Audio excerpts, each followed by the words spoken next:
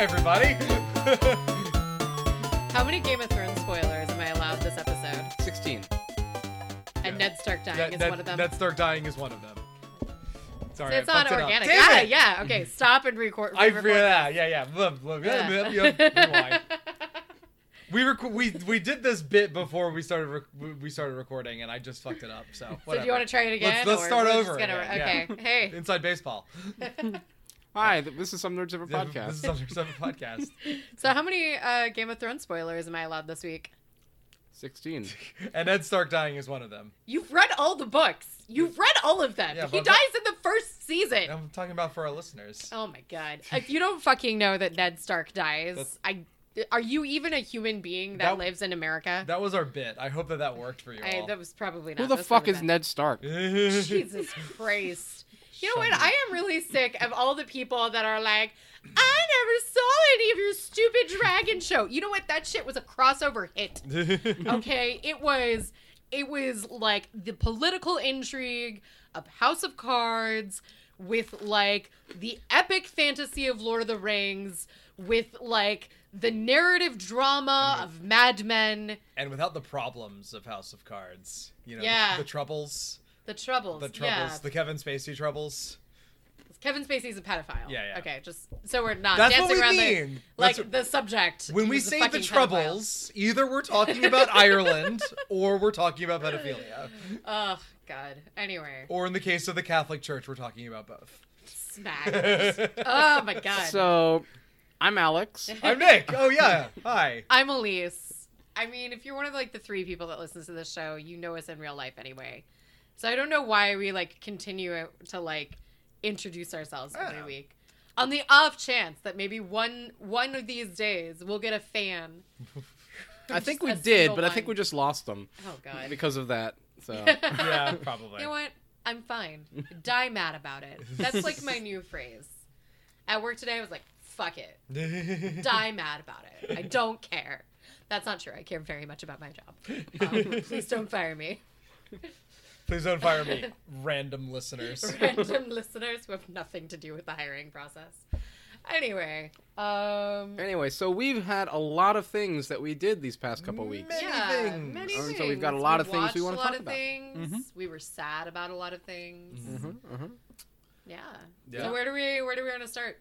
Well, why don't we start with one of the things that was so far in the past that now it seems so, like, distant that we can barely remember it. Which is Detective Pikachu. Detective Pikachu was very Ugh. I can barely remember it now, but I remember enjoying it. I feel like everybody.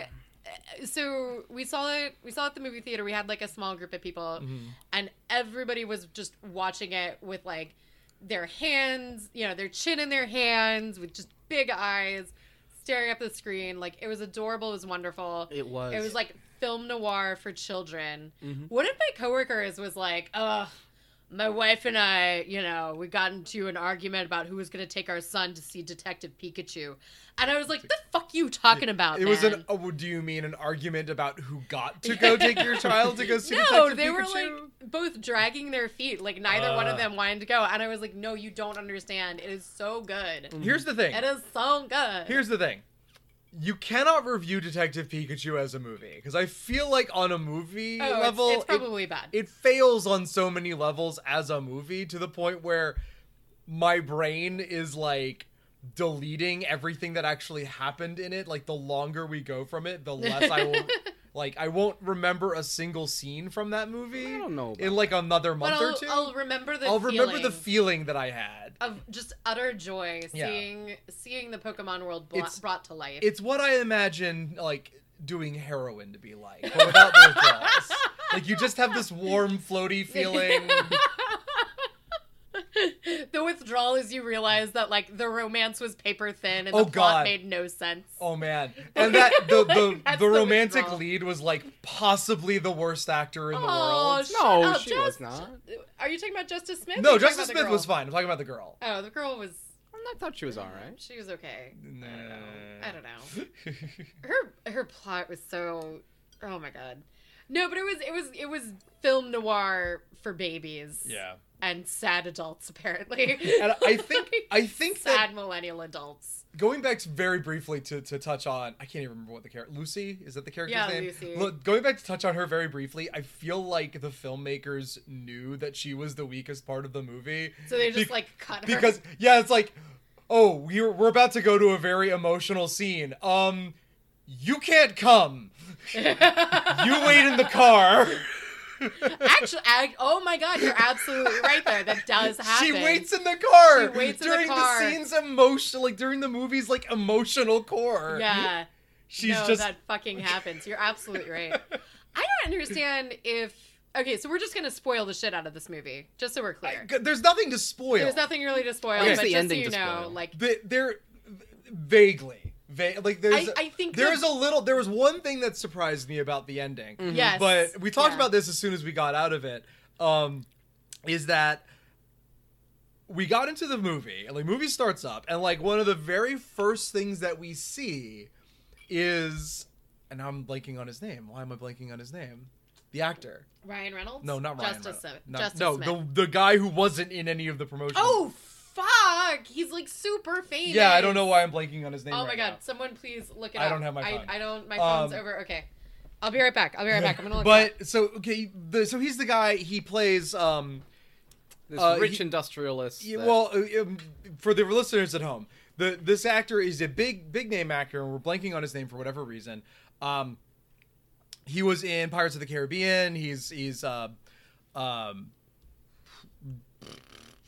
somebody's Davy dad. Jones. He's Davy Jones. He's Davy Jones in Pirates of the Caribbean. He's somebody's dad in a movie. He's Sean's stepdad in Shaun There of you the go. Dead. Mm-hmm. Bill Nighy. Bill Nighy. Oh my god, Bill Nighy is in this yeah. movie, and as And- soon as you see him, you're like, oh, Bill Nighy is the bad He's guy. the bad guy because he's the biggest named actor in this movie other than Ryan Reynolds, and he is in zero of the promotional Zero of the material. Now, see, promotion I scenes. saw him, and I didn't recognize him as an actor. I Yeah. recognized his face from somewhere, and Yeah. it was probably Shaun of the Dead. Yeah. But I didn't I had thought the build-up was okay, well, he's being built up to be the villain. Yeah. But the movie wouldn't do that. Clearly, Yeah. it's got to be this bait and switch where it is what they think it is. They do kind of attempt the bait and switch because for a while they're pushing it. It's oh, it's his son. It's the Yeah, sign. I had thought. Yeah. I had a brief moment where it's no, it's not. It's really him as he was pulling that bait and switch. But I Yeah. was no, the film wouldn't do that. Yeah. And then they did. No, it. it's him. Yeah. But that's not the bigger reveal. I think they can get away with it because that's not the bigger reveal. What is the bigger? Is it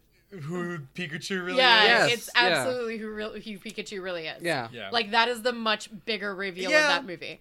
That is the twist. Mhm. I kind of figured that out a little bit before it happened, but the Bill Nighy thing, I turned to you in the theater at least Yeah. and was like as soon as Bill Nighy was on screen, I was like, oh, Bill Nighy's gonna put his brain in Mewtwo. Yeah, yeah. No. And that's exactly what ends up That's happening. That is what ends up happening. I didn't think that was what the plot was going with it, and I had no idea about Ryan Reynolds being about the dad being for Are spoilers. we just gonna sake. spoil? Yeah, I mean, spoil we this. said it Okay. was. I'll put So, spoilers in the comments. It's fine. Basically, Detective Pikachu can speak to Justice Smith's character, but he can't speak to any other humans. And it turns out, Detective Pikachu was Ryan Reynolds the entire time. And- So he was And the Ryan dad. Reynolds was his dad. And Ryan Yeah. Reynolds was his dad. Everybody So- knows that Detective Pikachu was Ryan Reynolds. You know what I meant. People were So, very upset about it for a while because So- it wasn't. You Danny ain't die DeVito. mad about it. But you all know right? what? I fucking love Detective Pikachu. But you know what? I would have loved it if it was still Danny DeVito, and Danny DeVito was also the dad. Also the dad. And then we have all these flashback scenes where it's he's you in shadow. You Yeah. only ever see the dad from behind. He's Yeah. always wearing gloves. He's always wearing a hat. Yeah. Because in case you didn't know, Ryan Reynolds is a white Canadian man, Mm-hmm. and Justice Smith is an African American man. So you don't know. So I thought that was a really interesting way to do. And I think the bigger hook is ha, you're a racist. I feel like that was the bigger. I mean, I assume through most because he is. I think is Justice Smith not biracial? I 'Cause think he he's looks got to be. biracial. He's got to be biracial. And then the mom is Because you see the grandmother, and the grandmother's black. yes, and the mom is too. Yeah, and the yeah. And so I assumed through the entire thing that when we saw the dad, it would be a white actor. Yeah. And then like, of course it's Ryan Reynolds. And like when you figure out what the plot is, it kind of becomes obvious like what happened. Yeah. But it takes so long for them to get to like that aspect of the plot that it's not obvious. I don't know, most of yeah, it. yeah. I was His surprised. His dad is black and his mom's white. So yeah, he's biracial. Yeah. Yeah. So it was the inverse of Detective Pikachu. Yeah. But yeah, But yeah, no, it was a lot of fun. it was so much fun. And it's not like some kind of work of art in terms Yeah. of the plot, but in Yeah. terms of the technology. CGI. Yeah. Oh my god, it's so good. For a lot of it, and then for like, it's really weird. Yeah. Because like the CGI, like for some things, like my brain was telling me, like Pikachu is an actual character in this scene. Like there's a Yeah. scene where Pikachu gets hurt, and like you see them kind of standing around like this Pikachu, and like his fur's all wet and matted, and it's like kind of blowing around in the breeze, and you're like, this is a real physical object that's actually in the scene with them. Yeah. It has to be because it's moving like it. And then like the very next scene, there's some Bulbasaurs walking around, and I don't know if it was the lighting or what, but I'm like, these are toys. These are fake video game toys. I know, I love the Bulbasaurs too, but they look, and it varied from shot to shot because Yeah. there were some shots where they just looked rubbery and fake, and then like the very next shot again, it was like, oh, this is a real animal that's like actually it's like in the world the with them. close-ups. Yeah. It wasn't even a close-up. The one that I remember being I felt like the especially close-ups bad. were really good. Oh, okay, And yeah, that yeah. like when the Pokemon were off in the distance is when they looked more cartoonish. But like when they were like right up in front, like when Bulbasaur like really gets into Justice Smith's face, and then it's like, oh my god, Yeah. ugh, my heart. Yeah, It's so cute. that and might it's have like been. I just want to reach. I hate 3D movies. I totally would have watched this shit in 3D. Yeah. I think mostly just because I'm like I want to live in this world. And I think want that's- to live in the world where there's Pokemon. Oh my god, the Cubone though in the beginning. Oh, the Cubone was adorable. was so good. I love that his friend is like, he's lonely like you. It's like the friend with no filter. Yeah. Oh my god, it was like the perfect movie though for millennials because it's like, because we're all getting up there in years, and now it's like the Gen Z is like now come of age, and they're all in their late teens and early 20s, and anyway, whatever. But like it was such a good movie for millennials because it was like, we were promised all this shit when we were young. We were promised we were gonna be Pokemon trainers. And instead, like, Justice Smith is working, like, a dead-end job at an insurance company. And it's just like like 2 steps away from, like, having, like, a job title. And he is completely disillusioned with the Yeah. whole Pokemon stuff. Yeah. Like, everything is left. And it's like, Lucy, the love interest, is, like, working an unpaid internship. Yeah. As a blogger. Yeah, as a blogger. And she has, like, writing listicles about which Pokemon are the cutest. And she's like, they're all cute! That I will say that was her That one was really so- good line. I think Yeah. that most of that movie she's not very good, but I really did enjoy Yeah. that line. They're all cute. They write themselves. God, and it's just the fact that she's not getting paid, and I'm just like, oh my god. And she drives, like, a really shitty car. Yeah. And she has, like, It's like a smart car. Yeah, yeah. And she has, But- like, her, like, emotionally dependent Psyduck that's also kind of The manipulative. Psyduck And is I'm like, amazing. The Psyduck was really good. This is the world we would inhabit. Like, this is it, y'all. Like, this movie, I'm gonna say it, more than any other movie, has nailed the millennial experience. Like, Detective fucking Pikachu. It's Like, this is our, like, generation's, I don't know, The Breakfast Club. Like, this I feel like Scott Pilgrim is that, but No. No. Scott Pilgrim still has too much promise. That shit, like, those kids, they were gonna be, as soon as they made a big break, they were gonna be rock stars. They No. were young, they were full of hope. But I think this is when you're fucking 30 and you know your life is over and you are working as a no. But at least you Counter- have a cute pet. Counter- But at least you have a cute pet, and most months you can make your rent. Like, that's why Detective Pikachu, more than Scott Pilgrim, is our The fuck- movie and of no, our and generation. at the end of Scott Pilgrim, like, they get to, like, they hold hands and they run off on their big adventure together. And at the end of this, it's like they have an awkward run-in, and they don't make official plans. So yeah, I'm Fair enough. calling it Detective Pikachu is Is the Breakfast Club the of our Breakfast day. Club of our generation. Like, this is Counterpoint. the movie that defines us as as a group, this is the movie that defines us and makes us stand apart as millennials, and it makes us different. Counterpoint. And yes. Counterpoint. Counterpoint. Justice Smith is actually younger than Scott Pilgrim. Oh, fuck you! No, because he's like 21. He's 21, and Scott Pilgrim is 23. God damn it. No, Yeah. but like, no, shut up. It's I still remember not. because I was 23 the first time I read Scott Pilgrim, and I'm like, oh my god, this is exactly what it's like to be my age. Actually, no. You know what the real millennial experience is? It's not a movie. It's regular show. I could, yeah, but, okay. Yeah. I don't know. It's regular show. You're working a job, like you're with your kind of dumb friend. Detective Pikachu has the existential dread, whereas like regular show still has too much hope. I feel like Detective Pikachu is don't like, know no, about that. your I world think is they- terrible, they're and like- you should feel They're bad. in their 20s cleaning up trash in a park. Like that's their job. But they're not that angry about it. No, It's not I like know, they're but that's okay, educated So schmucks. it's like there's the difference between being a millennial in like Obama's America Yeah. and being a Oh my millennial in God. Trump's Okay. America, No, and actually, that's the division. no, Yes. that's it. Yes. That's it. That's the division. Because I remember the first time I watched regular show, and they were playing with like the Wrestle Buddies that I remember from my childhood. Yeah. And they end up like busting a hole in the wall, and I think it's Mordecai says, "We're 23 years old. We shouldn't be doing this kind of thing." So I'm like, God! and again, I was 23 at the time, and it spoke to something deep in my soul. I do like the gumball machine that's their boss. Yeah. Yeah, that also. Oh. And Mark Hamill is their voice of reason, which I feel like is also true of our Oh generation. my god, so true of our generation. God. So this is what the Lord hath wrought upon us. But no, it was Maybe the world should just be over now. Like, anyway. yeah. So that was how we started this fortnight. Yes. This fortnight. Yeah. And Not the video game Gen Z. Means 2 weeks. Gen Z doesn't listen to podcasts. That's true. They listen to like mumble rap and. We need to stop making racist. fun of them. They're like the Gen Z is I'm all not right. making fun of them. I'm just pointing it out. You know, And when- we shouldn't be doing this thing when- where we shit Yeah. on Gen Z. don't as shit on future. Gen on- X I'm has not, like I'm not shitting shat on upon them. us. Here, I'm not shitting on them. You have to understand.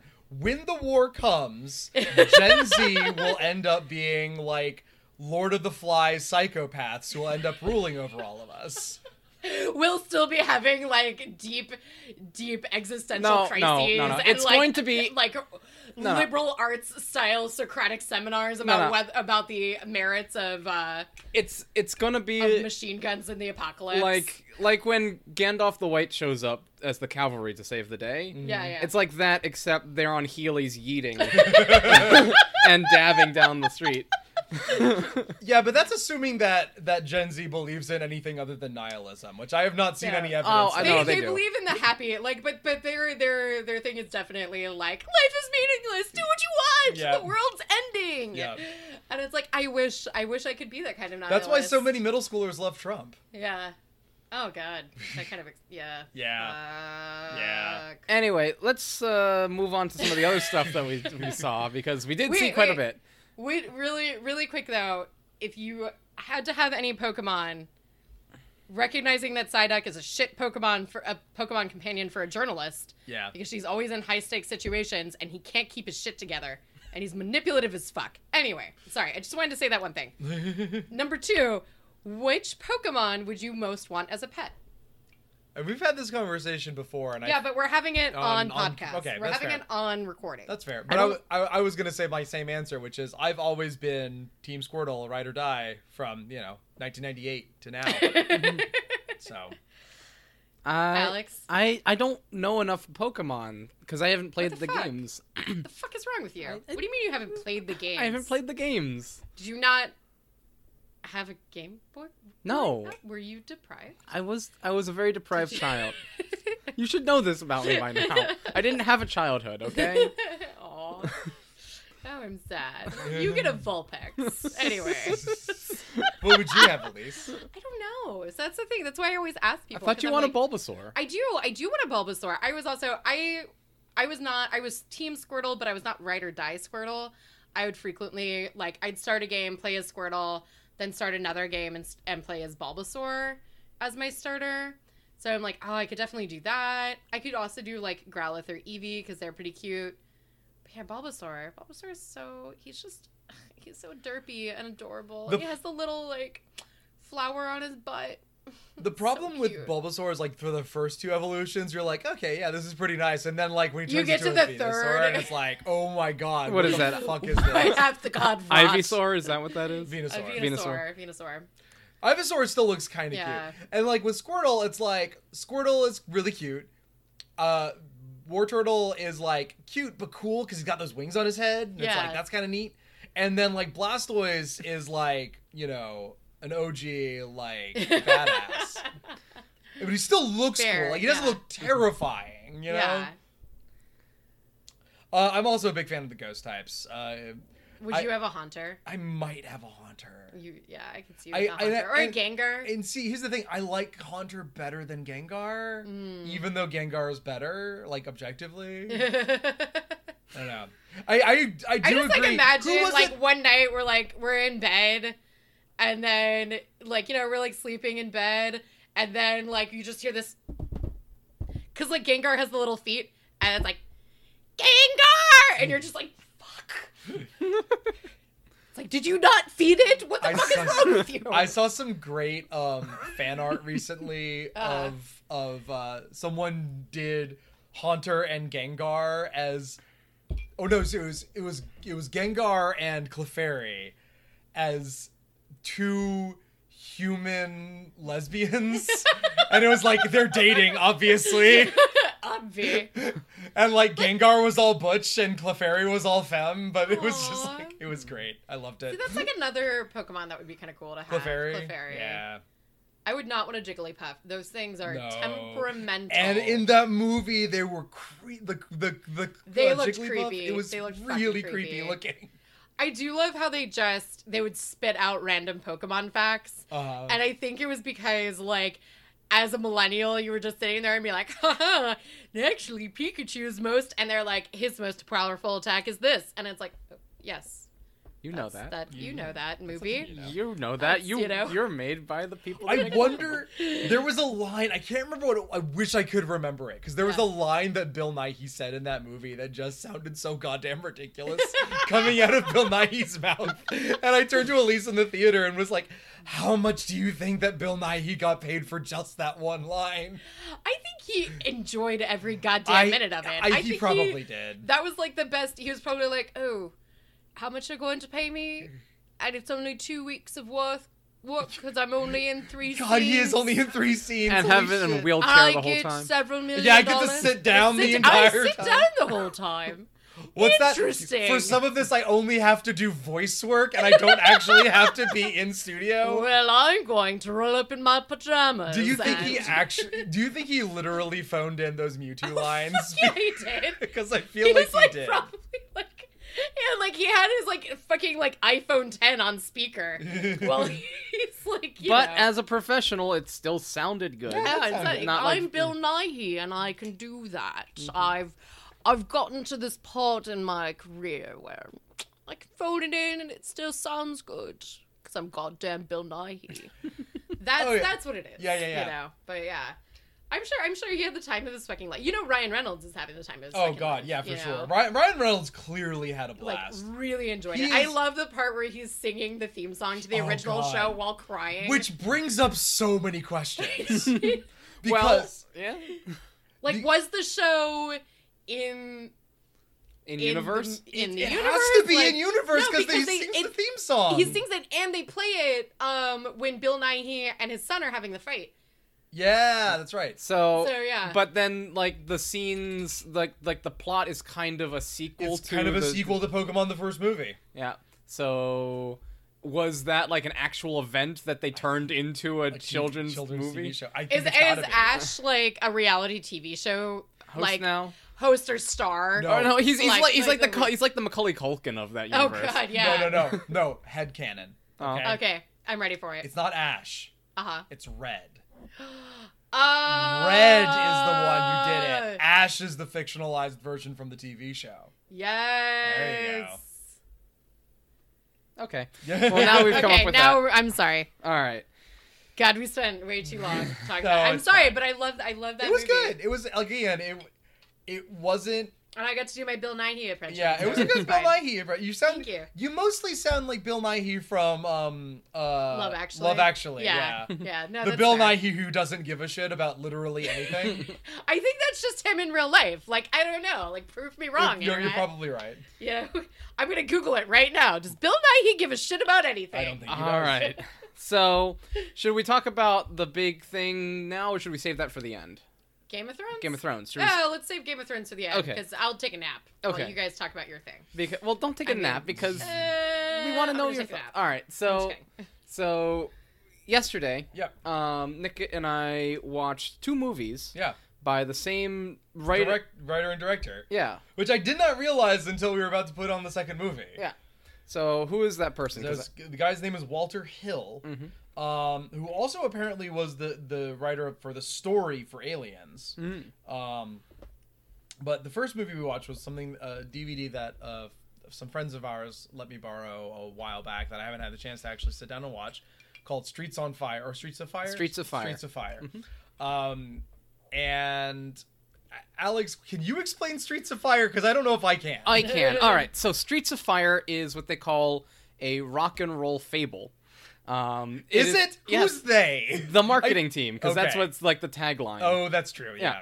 So they call it a rock and roll fable. It is set in another time, another place, which is like the 50s if it was also the 80s. Yeah. Um, Basically, it's. And- I feel like it's what the 80s were like in the Fallout universe. and so basically, this singer, this had come from like the shits and had gone up in the world and was coming back to her hometown to give like a benefit performance. And while she's giving this Yeah, performance, what was the benefit for? They didn't actually say. I'm not sure. It doesn't really matter. Yeah, I guess not. But whatever the case may be, she's giving she does like the movie opens with a song. It's got like really good music. Yeah, it does. The music was apparently directed and the music was written by the same person that wrote like I Need a Hero and like a bunch of Meatloaf. Yeah, and like a bunch of Meatloaf music. That makes so much sense. Yeah. So Wait, whoever was it written by John Parr? No, it was not written by Okay. John Parr. No. Just asking. No, but anyway, so like the music was solid, and while she's singing this song, after she sings it, then like Willem Dafoe comes in with all of his boys. yeah, Willem Dafoe is the leader of a biker gang. In what we looked it up on IMDb, and it was like his 4th movie role. Yeah. Like including short films and like uncredited parts. So a very young Willem Dafoe, Yeah. who still looks corpse-like. Yeah. But anyway, so he jumps up on stage with his biker gang and kidnaps her, and then one of the people in the audience is Bill Paxton. Well, Bill Paxton is in the audience too, Yeah. and he jumps up on stage and gets knocked out. Yep. But one of the people in the audience is owner of like a diner named Reva, and she sends a letter to her brother, who had just got out of the army. I think his name is something Cody. Cody. Yeah, Cody's his last name. Yeah. But Most of the people in the movie just call him Cody. yeah. So anyway, so Cody comes back basically to rescue the singer who had been, they had been like lovers back in the day.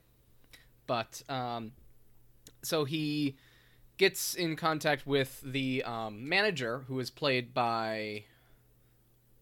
Oh God, I'm blanking on all the names today. From Ghostbusters and Honey, I Shrunk the Kids.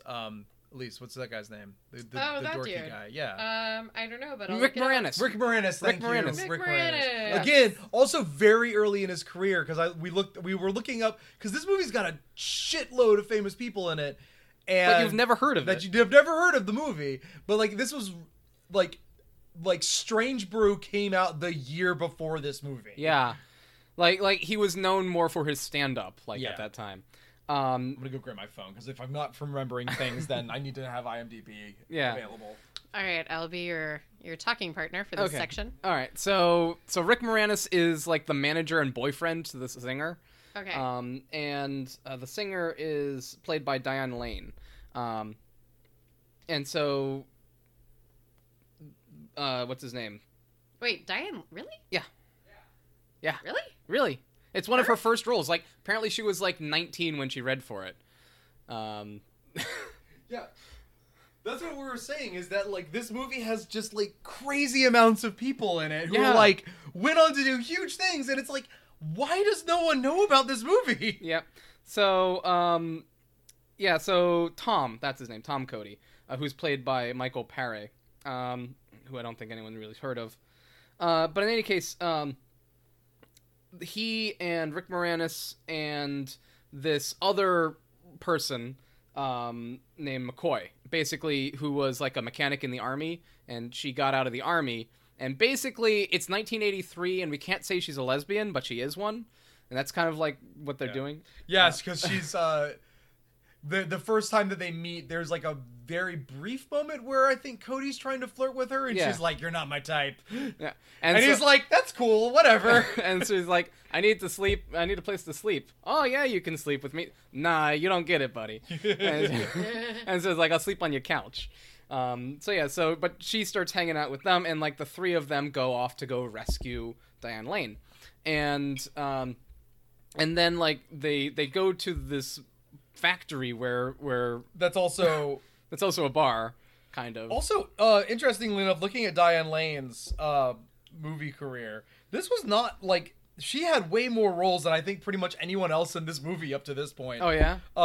This is 1, 2, 3, 4, 5, 6, 7, 8, 9. This is 10 movies in. The Outsiders came out a year before. No, it's more than 10 movies in. She had already been in The Cotton Club, The Outsiders. Let's see, nothing else like really big that I can tell. But her first movie was 1979, so she had been a thing for a while, I think. But anyway, yeah. So they sneak into this place, they shoot up the place, and destroy all the motorcycles. Which were apparently, we were joking about it as we were watching it, that like all of the vehicles in this movie seem to be made out of contact paper and like gasoline.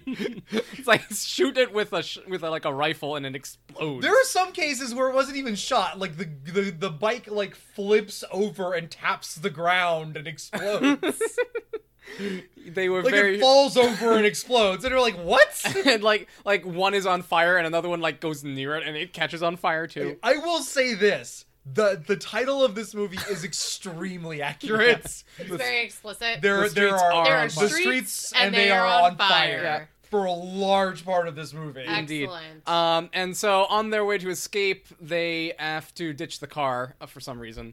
And then they run into... Is it on fire? No. We need to go back. Okay. Because you didn't... Oh, yeah, no. You didn't mention the single greatest thing in this movie. Which is Willem Dafoe's what outfit. Willem Dafoe is wearing in this film. In this scene. What? In like half the movie, Willem Dafoe is wearing what appears to be leather fly fishing waders. And nothing else. Nothing else. So it's like they like go up to his nipples, no shirt on underneath. And he's I got, know like, what I'm thinking about tonight before I go to bed. Oh my god. He looked like a fucking Cenobite. It was amazing. Wait, what color was the leather? black. He looked like a Cenobite. It was amazing. I loved it. You opened my puzzle box.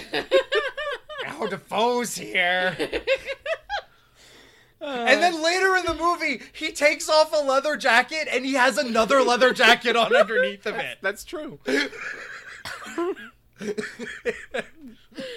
is what bikers wear in another time and another place. So anyway, so they manage to rescue her, they escape, and they run into like their biggest fan, like the singer's biggest fan. Oh yeah, who's also another person. You probably will recognize her face if you've ever seen Pee-wee's Big Adventure. She's Dottie in Pee-wee's Big Adventure. Oh my god, is that the same voice as Patty Mayonnaise? Yeah, I was gonna say, but you probably recognize her voice work more. She was also on several seasons of Orange Is the New Black. Oh god, she's been in tons of stuff. But she was in this movie. But she was in this movie. Let me see if I can find like her credits while Alex continues to talk. So yeah, we're like, I remember we were halfway through the movie and Alex looks at me and like, yep, we're halfway through and we're still introducing new characters. Yeah, so she jumps into the party for some reason. She basically lets them know that the cops are after him because they shot up this thing. Like modern D&D setting, like So game. what we think, or what I think, is that this movie was originally like a Western that they kind of set in a weird time in order to have like rock and roll music. Yeah. I was like, nobody's seeing the Westerns anymore. You gotta update this for the pictures. Again, we looked at Walter Hill's directorial credits when I was trying to figure out what else he directed. Mm-hmm. Yeah. And one of the movies is Last Man Standing, which is a remake of an old Western, but it's set in like the 1930s or 1940s. Yeah. Huh. So that's what I'm thinking it was, but he wrote it from scratch. So like I think that I don't know what. Anyway, point being that they run into in order to escape the cops, they hijack a bus full of African American singers that were on their way to their own gig. And they drive through a police barricade, and then the bus is on fire, and they have to abandon that. And so everybody, the singers, the fan, the main singer, Diane Lane's Diane character. Lane, the main character, McCoy, and Fish. Fish, yeah, who is the manager. Yeah. All right, so All of them get onto a train. the fan, but going back to her, because I want to go through this. What's her name? Her name is Elizabeth Thaley. Uh-huh. She is Dottie in Pee-wee's Big Adventure, but you probably know her better as Buttercup from the Powerpuff Girls, Shit, she was Buttercup? Babe from the Babe movies, Mumble from Happy Feet as a baby, like Before he becomes Elijah Wood. Before it becomes Elijah Wood. Let's see.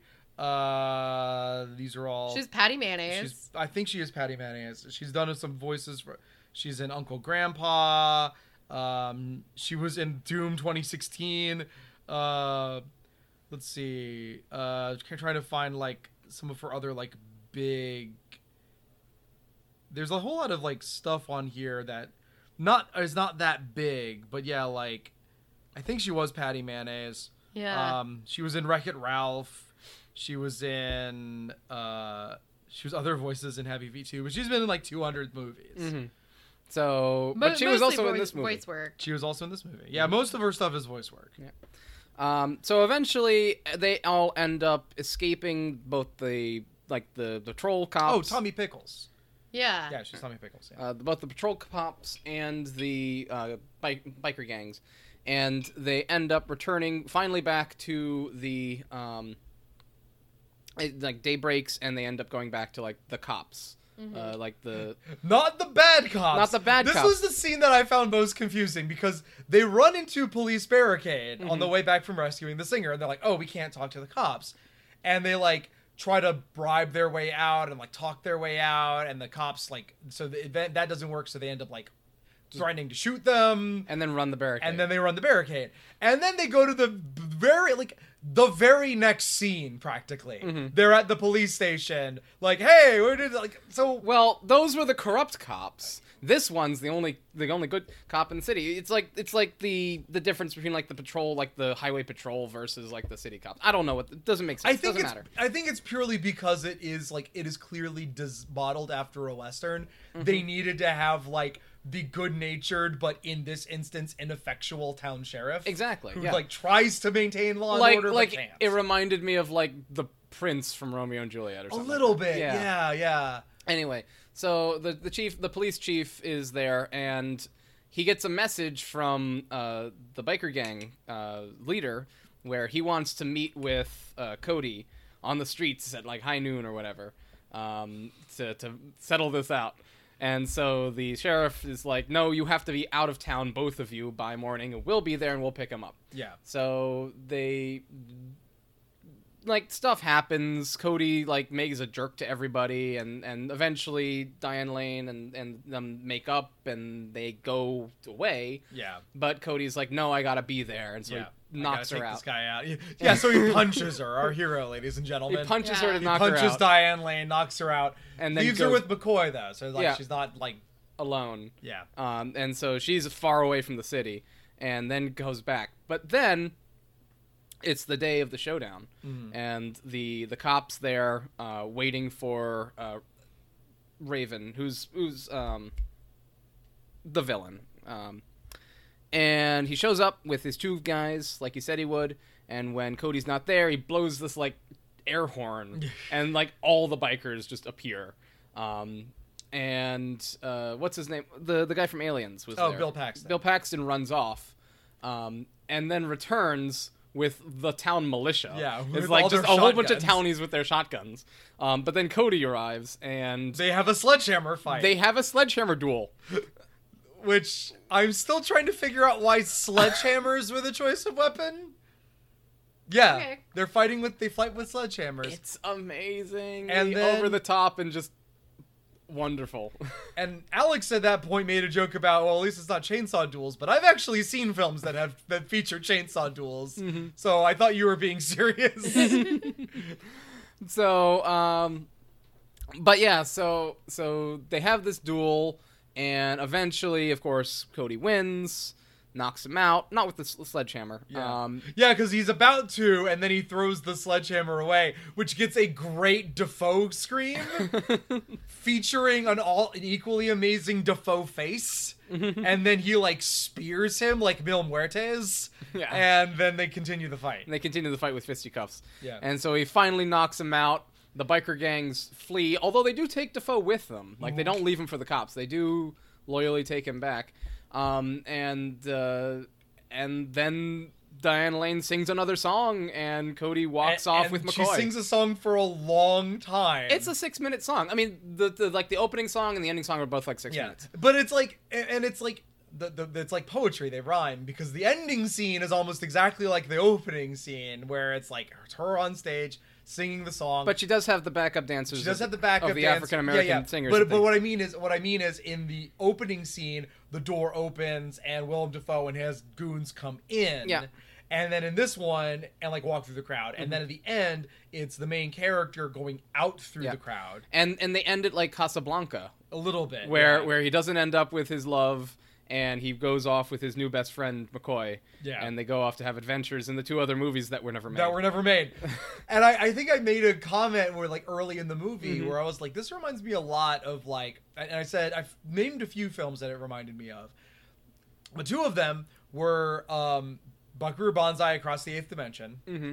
and Remo Williams' The Adventure Begins. Both of which were also supposed to like, become franchises, Yeah.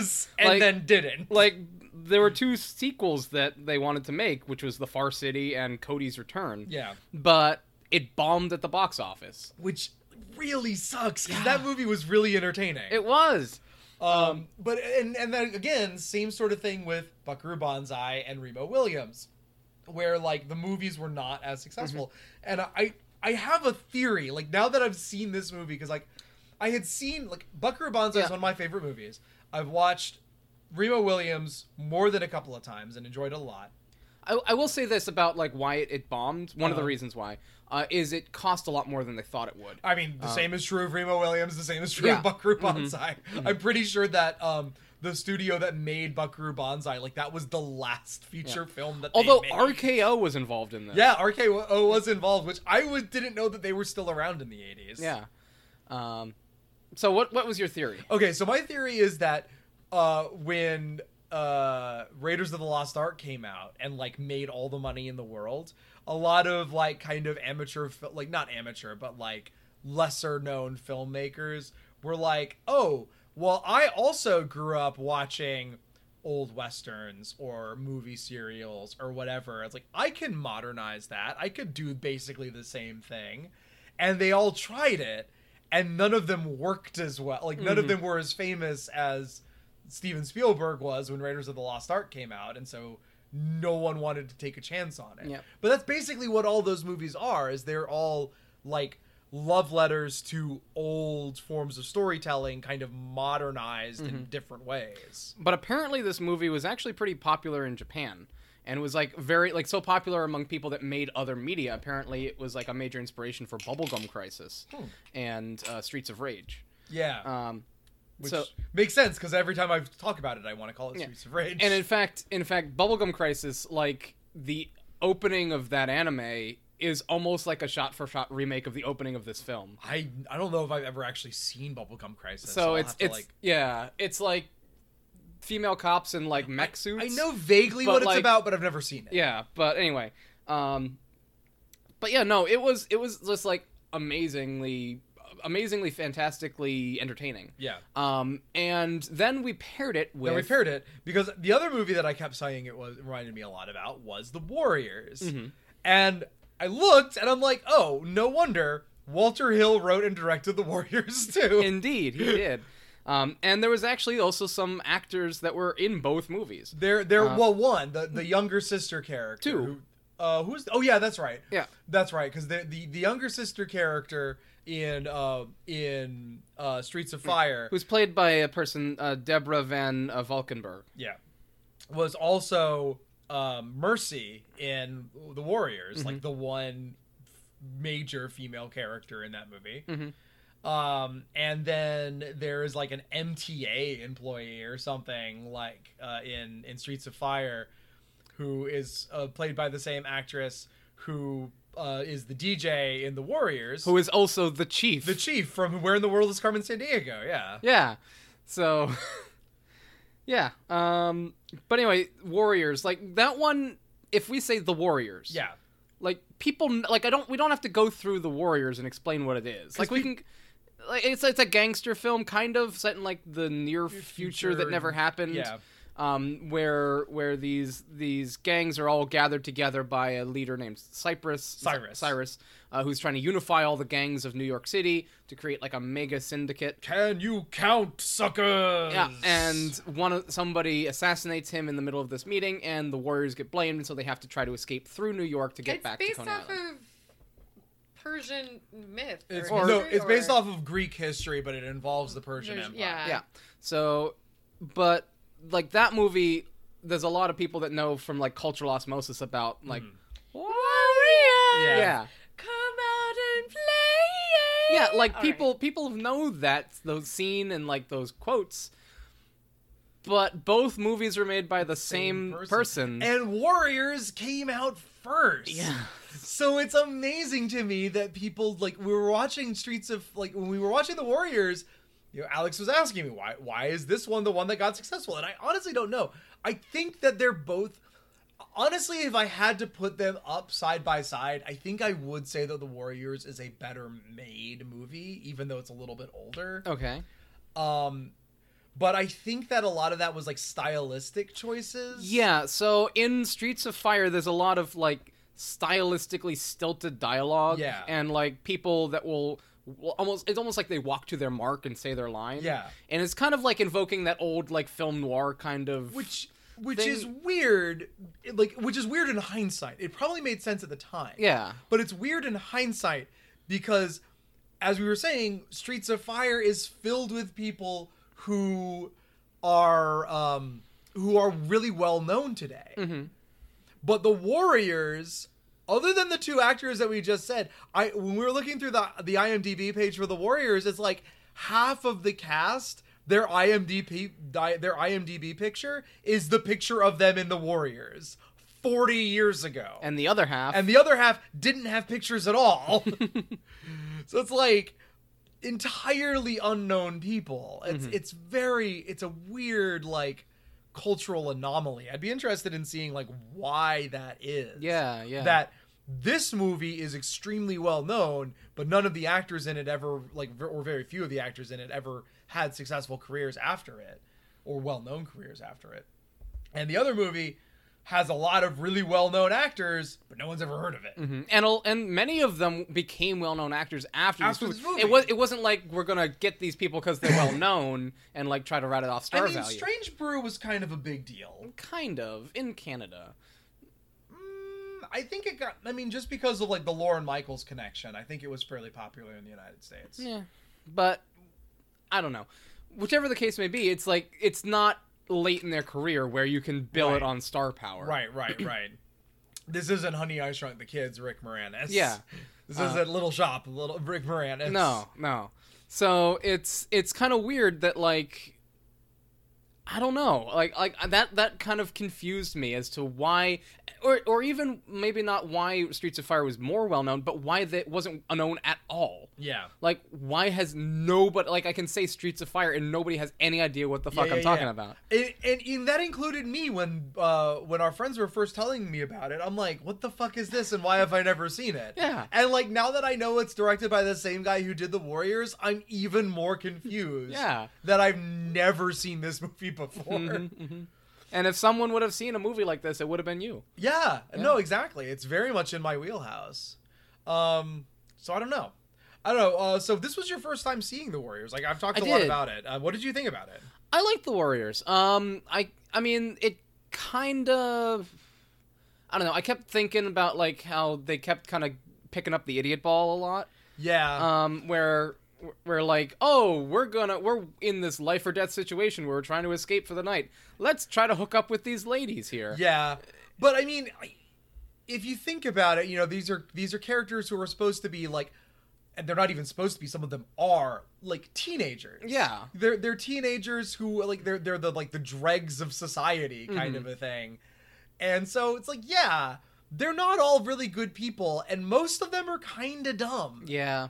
And like the ones who get picked off because they're especially dumb. Yeah. And some of the ones who survive purely because they have that one guy with them who's like, maybe I'm a little suspicious of it. So like the people who go off with the girls who end up being in a gang and trying to kill them. Yeah. You know, is just kind of like, what was it? Rembrandt is just kind of like, I don't know about this, guys. We should get going. Like, they're going to be waiting for us at the station. And then, you know, he ends up being right. Yeah. And then the guy who's like calling everybody the F-bomb through the entire movie and like thinking with his fists half the time and his dick the other half ends up getting caught by the police. Yeah. Like, they're not all good people. No. And that's part of what I think.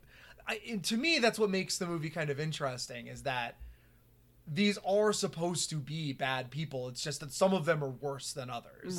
Right. But I mean, I don't know, like it was a good film. But I'm gonna say this, I actually enjoyed Streets of Fire more. Yeah. Like I had more fun watching it. I think you're right about that. I think I did. And part of that might be because I've seen The Warriors so many times before that like Streets of Fire was a new experience for me. And there were just moments that it was just like pure like, what the fuck am I seeing right now? Which is a great feeling. Like, I don't feel that so much with The Warriors, which is, I mean, for better and for worse. Like, again, it's a movie that is tonally consistent, and it makes sense on a certain level, and it's not like super brainy, but it's like, it does have it's got some substance to it, and it's like a really well made film, like I said. Like, no, it's got a lot of, it's a good film. Yeah. Like I enjoyed it. But yeah, Streets of Fire was a more entertaining. Yeah. I'll tell you what it is. Yeah. It's the difference between watching like Halloween and Escape from New York. Okay. Like, you know what I mean? Like, Halloween is probably the better movie, but if you're gonna sit down and watch something with some friends, Escape from New York is gonna be the one that you're gonna have more fun watching. Yep. But it's as if no one had ever heard of Escape from New York. Yeah. If no one had ever heard of Escape from New York before. God, that's exactly it. Yeah. And like, again, like, I was looking at Walter Hill's like filmography, and it's like, all right, Warriors, yeah, I've seen that. Last Man Standing, yeah, I've seen that one. And then there's some other 48 ones. Hours. 48 Hours and another 48 Hours. Mhm. And it's like, these are some big movies. And then it's like, there's some other ones on there, like, what the fuck is that? A lot of like weird westerns from a time when no one cared about westerns. Also, I do want to say something about the music. So not only was it directed by the person, or written by the person that wrote like I Need a Hero, also the ending song, which is Tonight Is What It Meant to Be Young, was later adapted into De Tanz de Vampire. Right. And there was a song from this movie that made it into like the Billboard Top 10. Yeah. Which is I Can Dream About You. It's from this movie, and you've heard it on the radio, and you have no idea that it's from this movie. But yeah, no, it's weird. It was very strange. But it's nice. It's been a long time since I've had that kind of, oh, have you ever seen this movie? No, I haven't. Or like even heard about it. Because like there are some times where it's like, you know, have you seen this movie? No, I haven't, but I've heard about it and I've wanted to see it because it sounds like something I'd enjoy. I'd never heard about this movie before. So it was a double treat for me. Yep. So if you're the person that lent this to us, we will be returning it next time we go to visit you. Yeah. Because I finally had a chance to watch it. Yeah. Of course, now Elise needs to see it. I'm good. You want to see Sledgehammer Fright? How about at least listen to the music or watch the music. Yeah, videos. the music is actually really good. You might enjoy. You would the enjoy music. the music. Yeah. So that's something that we did together. Do we want to talk about the area of Area 88? Because we also Oh, watched that's that. right. We did watch Area 88. I'm sorry, Elise. We finished Area 8 while you were gone. I'm gonna take a nap. This is gonna be. Wake this me is up gonna when be, you two are This is done gonna be. talking. This is gonna be quick. This is gonna be very brief Yeah. because, like, I feel like our feelings on this were pretty much the same. Yeah. Which is, God, that was a shitty ending. That was stupid. Like Yeah. the first half is so much better. Like Yeah. what the fuck? Because I mean, it was a lot treading over a lot of the same ground as the first half. Yeah. They introduced new characters. Like there was that guy that gets introduced who's From like South Vietnam. the South Vietnamese pilot who doesn't do anything. doesn't do anything. Oh no, he threat- shoots down a pilot that had ejected. Ejected, yeah. And then like he gets shot down later on. It's just like What?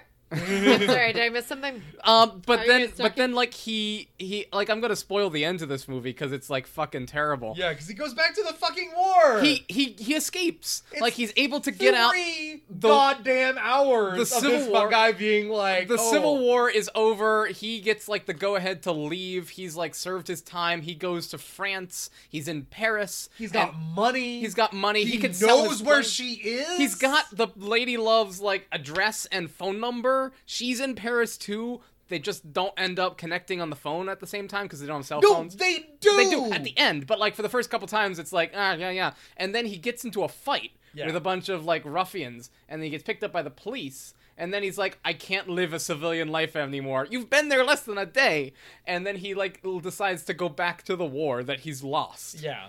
And And but then we he, don't even see what happens. The last shot is but him like he picks up the flying. phone, he does talk to her, and then she's like, "Where are you? We'll get you." But that's not even the worst part of it. The worst part of it is that she has been working her ass off to try to get him back the whole movie. To the point where she is about to sleep with the evil asshole who got him in there in the first place because he says that if she does, he'll give her the money to pay for his return. And she's about to do it, and then he gets picked up by the police. And so it's like, but does she get her happy ending? No. Yeah. No, he has to go and vanish into a sea of credits. yeah. It's like, the fuck? It's completely pointless. It is completely pointless. So watch the first half of Area 88 for the laughs, and don't watch the rest. It's not worth it. So talking about disappointing endings, Elise, do you want to talk about Game of Thrones? There is one. Oh, you have one sorry, thing, sorry. sorry. Not to. That was a gold I know. transition, That That was Alex. a great transition, Alex. Alex, no. Bad Alex. No, what do you want to Put talk about? down the cue card. What do you want to talk Put about? down the agenda and accept that. Okay, fine. What do you want to talk about? I want to talk about this game I've been playing called The Return of the Obra Dinn. I've heard of that. You've heard of that? It's on your Steam wish list. Good night. Sorry, Elise. Okay. So, what have you heard about this? I don't remember. You I don't- remember I read about it and I'm like, oh, that sounds interesting. I put it on my Steam wish list. Okay, so The Return of the Obra Dinn is okay, so it's like the Napoleonic War, and this ship, this like merchant ship, has returned without a crew. Like it went missing a few years ago, and it's shown up again, and it's completely abandoned. There's nobody on it, and so you are like an insurance adjuster or something that has been tasked with going onto the ship to Right, discover yeah. what happened. And you have two things. You're given a book that's like a journal that has like a bunch of places to write some things, and you're given information about who was on the ship. So the crew and the passengers, what their names were, what their nationality was, what their occupation was, and all that. Their occupation? The occupation. So like Streets of Fire. Let's go back to talking about that. No, I'm No. kidding. So you have that. You have like a print that has like all their faces. Like there was apparently an artist that was with them that like drew portraits of like sea life at sea and things like that. And so you have like this, but you don't know who is who. And then you have a bunch of sheets of blank paper that gets filled in over the course of the game. And at the end, you've got like a list of terms, so that if you're not familiar with, early 19th century naval history, Like, you who's know, not? I know, then you know what's going on. So the first thing is you're given that, and then you're also given a device called a memento mori or memento morum, or something like that, which is essentially a stopwatch that you find a corpse, you find a body, and you click the stopwatch, and what happens is it plays about 5 seconds of the audio of what's happening the 5 seconds before that person dies. And then you cut to you are in like a frozen scene of the person's death. So you can walk around the ship and you can see the events that happened at the exact moment that person died. And the goal of the game is basically to try to figure out who every person is, how they died, and who killed them, or what killed them. And so the first thing is you see a body on the deck, and you push the button, and you hear some audio, and then you see this person is being shot by another person who they're referring to as the captain. And so you can fill out, okay, the captain shot this person at, this place with a gun. And then you kind of go on, and then you move in, and you find another body, and so on. At some points, you can find a body within the frozen scene, and then, you incept back in time even further to when that person died. And the goal of the game is to try to figure out the entire crew. Name the entire crew, how they died, and what killed them.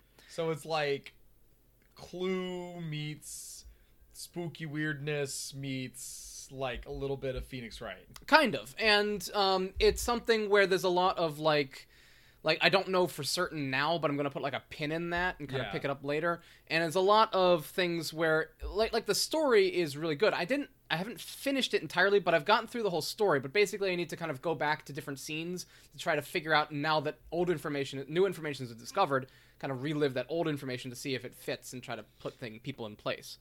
One of the things, I'm not going to spoil any of the scenes, because I actually think you should play it. Yeah, maybe when you have more time. But one of the things I remember is there's at one point where you end up, you end up incepting back in time, and you are in, the rigging, and you see a bunch of people in the rigging, and, one person is, falling or something like that, or whatever. But, from the list that anyone who's listed as a topsman is who is allowed in the rigging. Yeah. So it's well, I don't know who these people's names are, but I know they're all topsmen, so I'm going to mark them down as all topsmen, and then that's, in the record. So then you can go back later and find out, well, which topsman was it, and who was who. So it's that kind of, put a pin in it for later kind of thing is something that I was really, enjoying. And it's got, a really solid story and, a mystery to find out what's happened. And it's because the way it kind of works is you find the person that died last. You're going back in time to kind of figure out. And then, you get to the end, and you're like, oh, this is the first person that died. It was some stowaway that was in, a crate. And we found the crate in the hull, and there's still the body in there because no one's actually looked in there. But the thing found it. So, anyway, but yeah, there's, little stuff like that. It's really cool. And I would definitely recommend it if that's kind of, your murder mystery kind of detectiving thing that you like to do. That does sound interesting. All right, so speaking of putting a pin in something and waiting till later to try to figure it out. Nope, we blew our one good transition that we did this I think episode. that's good. That's because that's a reference to how they wrote the season, right? Yeah. They're like, oh yeah, we'll go back and figure this out later. And then they never did. So if you listened to our last episode all the way through, you heard some spoilers that Nick was not party to. That is true. And I had some feelings. I had a lot of feelings about Game of Thrones episodes. But now Nick doesn't care about spoilers. And now I don't care about spoilers purely because I don't think the rest of the world cares about spoilers now either. Yeah. Except for, I think Meghan McCain got booed on The View for spoiling things the day after, but that might largely be because it's Meghan McCain. I don't even know. I don't know. We're at what? We're over an hour. Yeah. What do I even say at this point? Huh? Everything. You have another half hour. You have a whole half hour to yourself to talk about because you're the only one among us that's seen this. That's true. And now it's but there's going to be no witty banter. There's going to be no interesting, tintillating conversation. All right. So let's start it here. Elise, who won the Game of Thrones? Titillating? Who won the Game of Thrones? Oh, Bran won Game of Thrones. Okay. Bran won the game. The Game of Thrones. It's how you win or you die. And Bran fucking won. Sometimes the only way to win is not to play. Yeah. Bran Which kind of Bran the Broken did. I love how they kept calling him Bran the Broken. Like this is not offensive at all. Bran the Broken! And I think my favorite meme that has come out of that has just been, like, all these pictures of Sansa are like, nobody, Sansa, his dick don't work. Because she brings that up. Tyrion's like, Bran should be our leader. Bran should be our king. And, like, nobody says anything. And then Sansa's like, he can't father any children. His dick don't work. And you're just like, thank you for that, Sansa. You're my favorite character, but please shut up, sweetie. And then, like, Tyrion has the great retort to that, which is, you know better than anybody that sons of kings can be cruel. And he was like, and that's why it's perfect. And it is actually, like, so, like, for a brief moment, Sam is like, what if we had democracy? And everybody laughs. So instead they go for, like, a Polish kind of elected monarchy kind of thing. They go elected monarchy, which I think is, like, more reasonable. It is, like, breaking the wheel that Dany had prophesized, just not in the way that you expect. No, like, I don't know, I was talking to a coworker. I actually had 3 separate conversations I did not get any work done today. and instead had, like, 3 separate conversations over the course of the workday where I was just like, so what'd you think of the Game of Thrones finale? And, like, I don't know. I think I'm in the minority, but, like, I really liked it. Mm-hmm. I felt like everybody's character arcs were summed up very well. Dany... so, like, Dany goes crazy and kills everybody. Which everybody was like, I never saw this coming! And it's like, yeah, but, like, in season 2, she literally says, I will take what is mine with fire and blood. And you're like, yeah, at the time, you're like, yeah, go, Dany, you go, girl, you do what you want. And then you're like, oh my God, I thought that was a metaphor. And it's like, no, that was not a metaphor. Oh my God, she is burninating the countryside. I'm like loving all the people that had been like, Dany is Hillary Clinton. Yeah. And then it's God. like, but then look at the foreign policy of the Clintons. Yeah, no. But then she was Hillary Clinton. Then she was Hillary right. Clinton. It was correct. I feel like that meme that it's like what America's what America thinks its foreign policy is versus what it actually is Yeah, very that telling. was It's pretty very good. spot on. Mm-hmm. But yeah, I mean, but it's like, and Tyrion, and it's really interesting because, so they do the heel turn moment in episode 5, which traditionally is when Game of Thrones does a heel turn moment, is in the penultimate episode. I was gonna, to the season. but it's the next to last episode. That is probably what I think a lot of people are upset about. Is the fact, but that's usually what they do. Is in the penultimate episode, is when the big twist of the season happens. And so I think to keep with that pattern, that's why they did it then. I'm not agreeing with it. There are a lot of things that I disagree with. I love that you can kind of predict, like, the surprise twist based Yeah. off of a yeah, fucking pattern. And that's like, you know, like one of my coworkers was talking about that too, especially in like episode 3, when did I tell you how the Night King? He doesn't care. No spoilers. I've heard that it doesn't matter because I'm a fan of the books and the Night King's not a fucking character. Fair, okay. So Arya kills the Night King. Yeah. And one of my coworkers was like, yeah, I called that like 30 minutes in. And I was like, yeah, no, that's fair. And he was like, I felt like I called that in like 30 minutes into the episode. And I was like, that's fair. And, but yeah, like, no, they always do the big twist of the season in the penultimate episode. And, I think it is well seated in the, Dany's turn is well seated in the seasons that follow the books. Yeah. And then in season 7, in order to like try to not give the game away, they like try to try to play up like how much of a hero she is. Yeah. And they try to play up how much of a hero she is. And you know it's very telling because they start telling things rather than showing you things. They start saying, "Oh, she's such a wonderful leader. Oh, I would die for her. She's my queen." They say these things, but they don't show it. You know what I mean? They don't show her being a good person. They don't show her really having compassion for the people around her. And instead, they start to show her like, "Oh, you're not going to bend the knee? I'm gonna kill you with dragonfire. You might have betrayed Lee, like, fuck you, gonna kill you with dragonfire. And so, like, I would argue that it's a slower descent than people think, into madness. And, some people are saying that it's misogynist and it's sexist.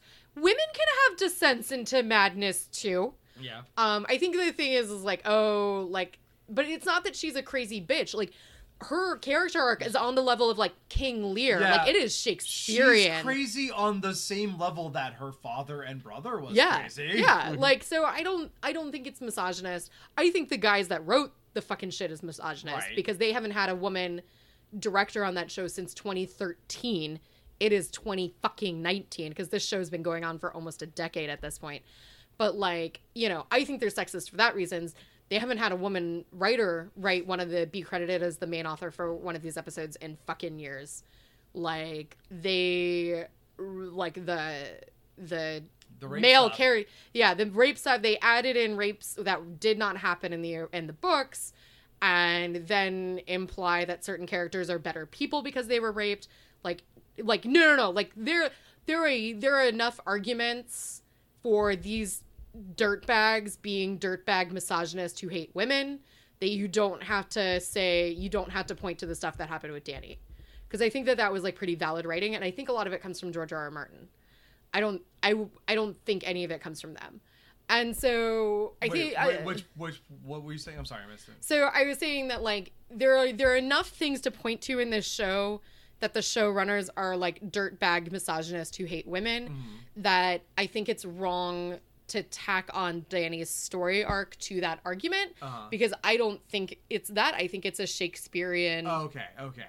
I think it's a Shakespearean tragedy, and I think that George R.R. Martin is the one who created the Dany's story arc. Okay. I think he's the I one that could created see that. the story arc. And the twist. I don't think it was. I don't think it was those two jack-offs. So it's not that it was a bad twist. It was that it was poorly implemented. Yeah, is what you're saying. exactly. I think it was a poorly implemented. I think they spent too much time on some things and not enough time on others. And although I thought everybody's character arcs were, like, wrapped up pretty well. Yeah. I think they could have spent, like, you get a whole scene of, like, Tyrion rearranging chairs that just kind of goes on too long, that I thought was, like, that time could have been better spent other places.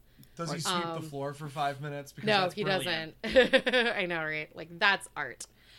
I'm trying to think of, like, what else. But, like, yeah, like, I felt like it was... Episode 4 is incredibly forgettable. Episode 4 is incredibly forgettable. Episode 5 is, like, good. Twist and all. And then episode 6, I thought it ended really strongly. I can't remember. I cannot for the life of me tell you what happens in episodes 1 and 2, except for Cersei runs around being like, "Where are my elephants?" Which is pretty great. She's like, "Where are my elephants?" What? 'Cause she like buys a bunch of sellswords, and she was promised elephants as part of that deal, and the elephants did not come. And I'm like, you know what, Cersei, I've been there. All right, the other night I ordered DoorDash, and my drinks did not come with my order, and I was fucking pissed. Don't take it out of your DoorDasher, though. No, I'm gonna go to the Golden Company and be like, "Where are my elephants, bitch?" Anyway, or in this case, Taco Bell, maybe, I don't know, but sorry. Go up to Taco Bell and ask for your elephant. Where are my elephants? Where are my drinks? Like, finish off this bottle that you have here and be like, Right. Anyway, they will pay. what else do you want to know? What else do you want to know, Bran? What happened to so I understand the North Pole to Scotland. Yeah, North Poles of Scotland. So, like, I got into kind of an argument with one of my coworkers about this, because I'm a big Sansa fan, and she's like, "Nah, Sansa's gonna go crazy. Sansa's gonna go evil." Like, and I'm like, "No, she's a survivalist. I feel like she's got a strong moral center." Like, the only thing, like, Sansa has cared about two things fairly consistently through the entire show, which is surviving and the North. And that is her moral center. Every decision that she makes is for the benefit of those two things. And so in the end, she ends up becoming Queen of the North. She ends up becoming Queen of the North. She asks, so Bran's her brother.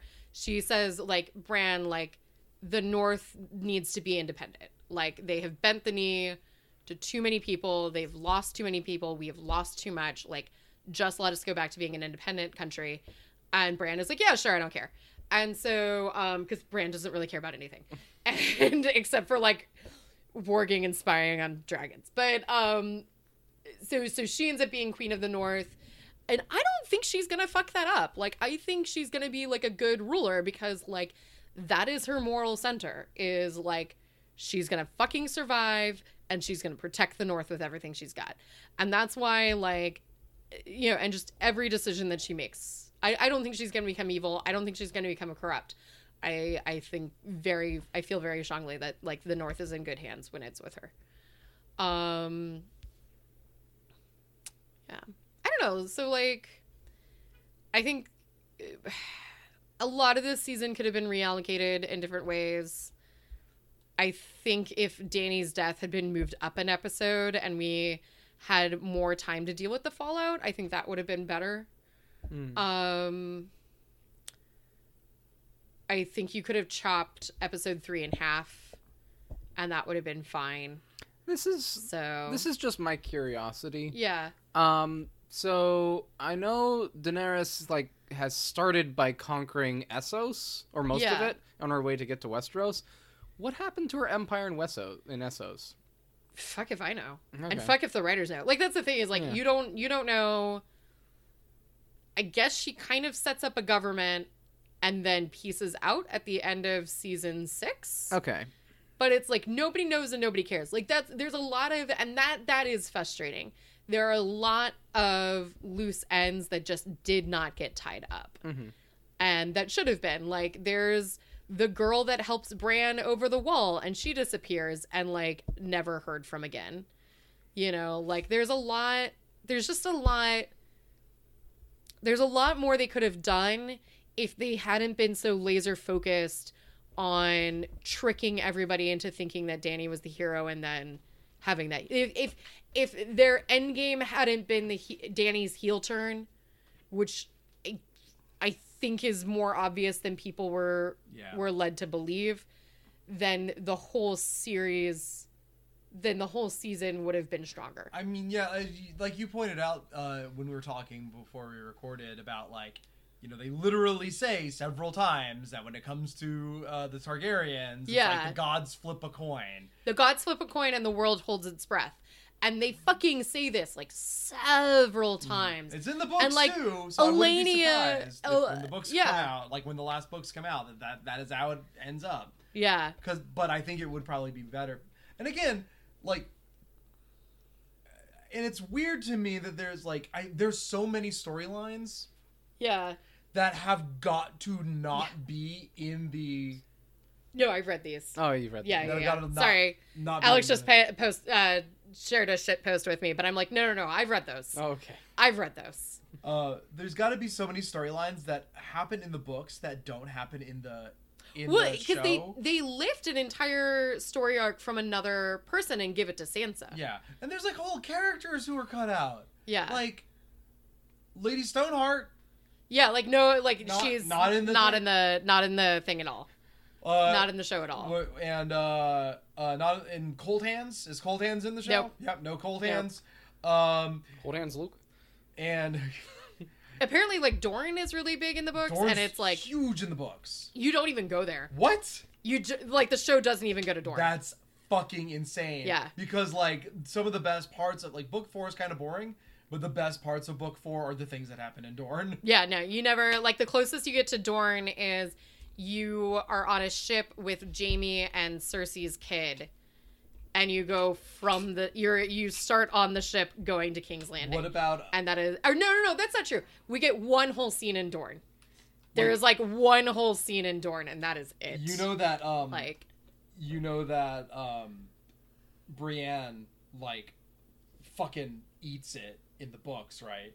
Like, she dies in the books. she dies like way early in the books. Yeah, no, she survives to the end in the show. She survives to the end. She gets a happy ending. She may come back in the books. I don't know, because the last time we see her, I think, is at the end of book 4, when she's just like, she's fucking hanged by a character who does not exist in the TV show, and it's like, maybe she survived it. I don't know, but so there, yeah, and I think a lot of it too is driven.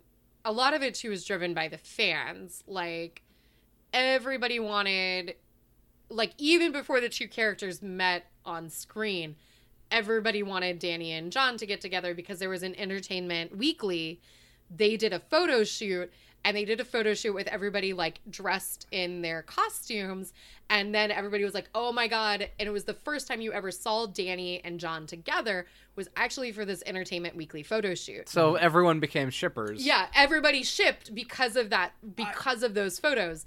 And so, and I'm like, maybe there were some book fans that shipped them before. I also think it's like, it's not so much shipping as just like, I mean, where I saw the series going is that like, oh, I mean, when I read the first book, I figured out who John actually was. And so I'm like, okay, well, I mean, that was my in-head happy ending for the series. Yeah, it was that they would get married. That they would get married and rule together.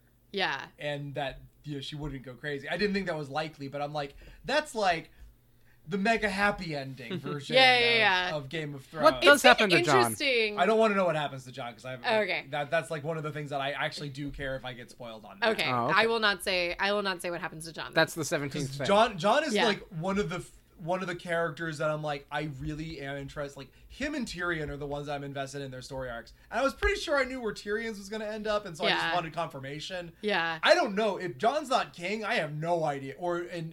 The only things that I thought would have been possible for him was that either ends up being king or ends up being Lord of Winterfell. And if he's neither of those things, then I don't want to know what they have in mind, what they have in store for him. Fair. Yeah. It's really interesting because it's like, yeah, they have the mega happy ending that was never gonna fucking happen, where John and Danny get married and rule together, and then they kiss, right? And it's so much incest, yeah, so much fucking incest. But I mean, like, again, there's a lot of it in the series, and it's like, well, they're both Targaryens, so whatever. But Varys points out, and Varys points this out in the show. He's like, because they bring that up, bring up that exact idea, and Varys is like, yeah, but he grew up in Winterfell, and how many Winterfell kids marry their aunt?